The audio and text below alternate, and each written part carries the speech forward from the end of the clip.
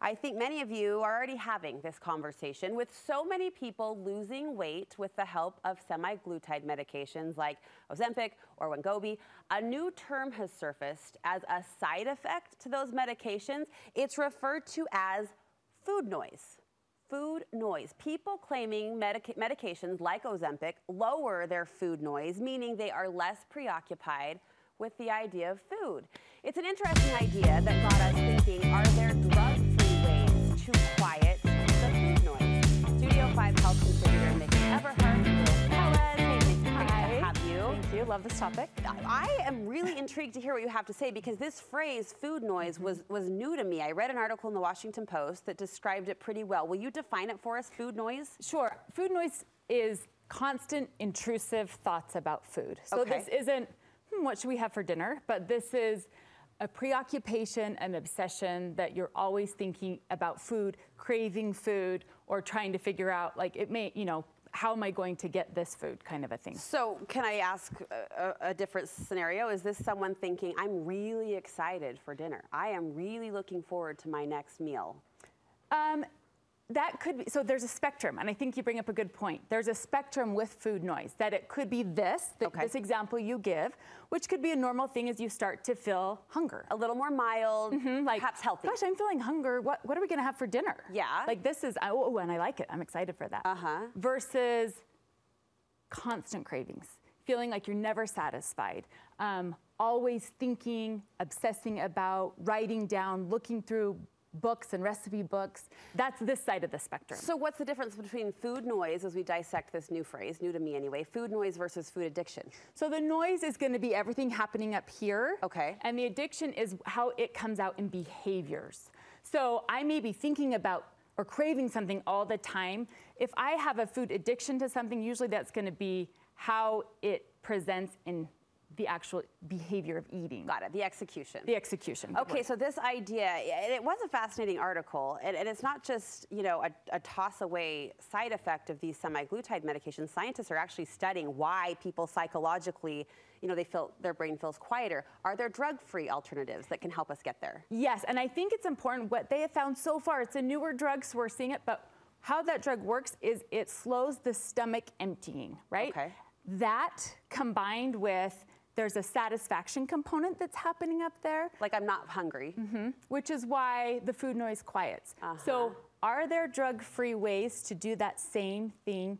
Yes. And the reason why I can say that confidently, Brooke, is because personally, there have been times in my life when I have had elevated food noise in my brain. And after 20 years of doing the work that I've done, I can look back at those times specifically and recognize exactly why that food noise was loud. And so these causes, if we can pair it with a solution, hopefully we can do that on our own, because no matter where you are on that spectrum, Brooke, if you are constantly thinking about food, that's exhausting. It takes up a lot of bandwidth in our brains that could be so much more helpful and useful in other areas. I'm hearing you say, though, it's not just a psychological fix, it's a physical to psychological. Like if I feel satiated, if I feel full in the right way, that will help my brain This is correct. not chatter to myself about all the good food that's out there. Okay, Right. You're gonna share with us 4 causes of food noise and 4 solutions to the cause. First, you want us to trade lack of planning for planning. Correct, right? We kind of want to take a page out of Steve Jobs' handbook here. He always wore black, right? He didn't want to have decision fatigue when it came to what am I going to wear every day. And so if we are hungry every few hours, every day, and we have no plan, it's a lot of time up in our brain thinking, I'm hungry, what am I going to eat? What am I going to eat? What am I going to eat? Because we're looking, we're searching, then we're shopping, then we're going out to eat to satisfy. Correct. Okay. Decisions aren't made well when we're hungry. And so if there's a plan, if I can plan once and have decisions made throughout the week, flexible, it doesn't have to be concrete, it's really going to quiet that food noise. I am in my meal planning era right now, and I've waited my whole adult life to be in this. And I don't want to jinx myself, but I'm like 3 months in and it's going really, really well. I did see a friend posted, she snack plans, and I was like, oh shucks, like I'm feeling good about meal planning now, and it has. We're going out to eat a lot less, and I feel so confident. Do you recommend going as far as snack planning? Snack planning? Because you robust your snacks. It's no longer I'm going to grab this to get through, but I'm going to pair this with this. These are thoughtful foods that I've pre-planned. Yes. Here's a psychological aspect too. You almost get excited for it. Like if I know that snack's coming or that dinner that I planned on Sunday is coming tonight, there's almost a little buildup. Is that anti-productive? There is a buildup, but there also is peace that comes. Yeah. For example, I'm coming today. I'm going to record Studio 5, and I've got errands I got to run. I'm not going to be home for lunch. So in my car, I've got a little veggie thing that I got at Costco. I've got a thing of nuts, and it's like I don't even have to worry. When I do feel that hunger, I've got my snack ready to go. All right, you want us to replace measuring for listening. Yes. If you feel like you have to measure, count, track, weigh, all of the things that you are going to put in your mouth, that's a lot of mental gymnastics to know, am I eating right or am I not eating right? And that is elevating food noise. It also creates this all or nothing, this perfectionistic attitude towards eating that, again, can become all-consuming in our brains. So instead of feeling like I have to track and measure, let's replace that for listening to our bodies. Can we trust ourselves, though? I think someone who's so preoccupied with food as you describe, it's like, am I the right person to listen to? It's the very first step that we have to know that we can trust ourselves. We can create a framework to help us get to that spot, but we have to be able to recognize when those feelings of hunger start to come on, and I have a plan, I can trust myself to follow through. You want us to replace restricting for giving. Yes.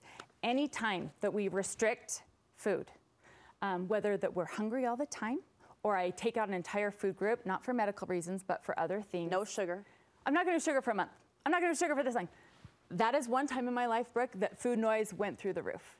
Is that I did one of those challenges, and I've never thought about candy more in my life than when I told myself I wasn't going to eat any of it, right? The other times is when we're hungry. I participate in a religious fast once a month, right? And that is something that I choose to do for mind, body, spirit.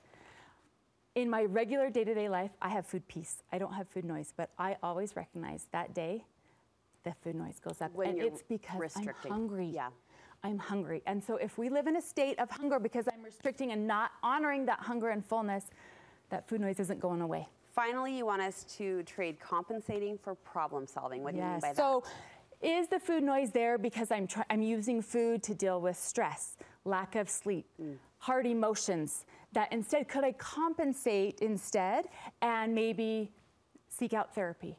Do some yoga, some meditation, figure out how to get better sleep, those kinds of things that in the end will create overall better health, but also quiet that food noise. It's a great question. It's the why. It's the why is this chatter so loud? Yes. You have a pyramid that helps illustrate this principle. We'll put it on the screen and you can walk us through it. Okay, so this is kind of a pyramid that I would say would help with planning to help quiet that food noise overall, and it foundation, bottom up. So the first thing we want to think about is timing. I'm eating regular meals and snacks over the course of every 3 to 4 hours when our natural hunger cycle occurs. So that's, I have to be eating frequently. And then above that is quantity. Am I eating enough? Am I getting enough from the food groups to satiate what I need, including those extra food groups for snack, maybe to boost up the snack? Above that then is variety, not feeling like I have to eat the same thing every day to achieve a goal, but having options available.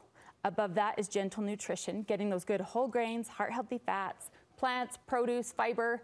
And then above that, Brooke, is pleasure. That's like a small box. Yes, but it's on there. Yeah, and it's part of it. And honestly, I always go back and forth between putting it below the gentle nutrition or above it. This is really helpful. Because it's okay to have the treat and the snack and the drink and those kinds of things. But if that's the bottom of my pyramid, we have a problem. We're out of whack. Or if I am like trying to do something, if I'm training for something, the tippy top is activity specific. Or if I'm really big on boutique specific organic food, but I'm eating it one time a day and not getting enough. It's not going to quiet the food noise. It's balance. It's balance. It's balance. Back to that foundational principle, which you're so good to point to and remind us of often, Mickey. Thank you so much. Thanks, This was Brooke. really insightful. I'll be thinking about this one.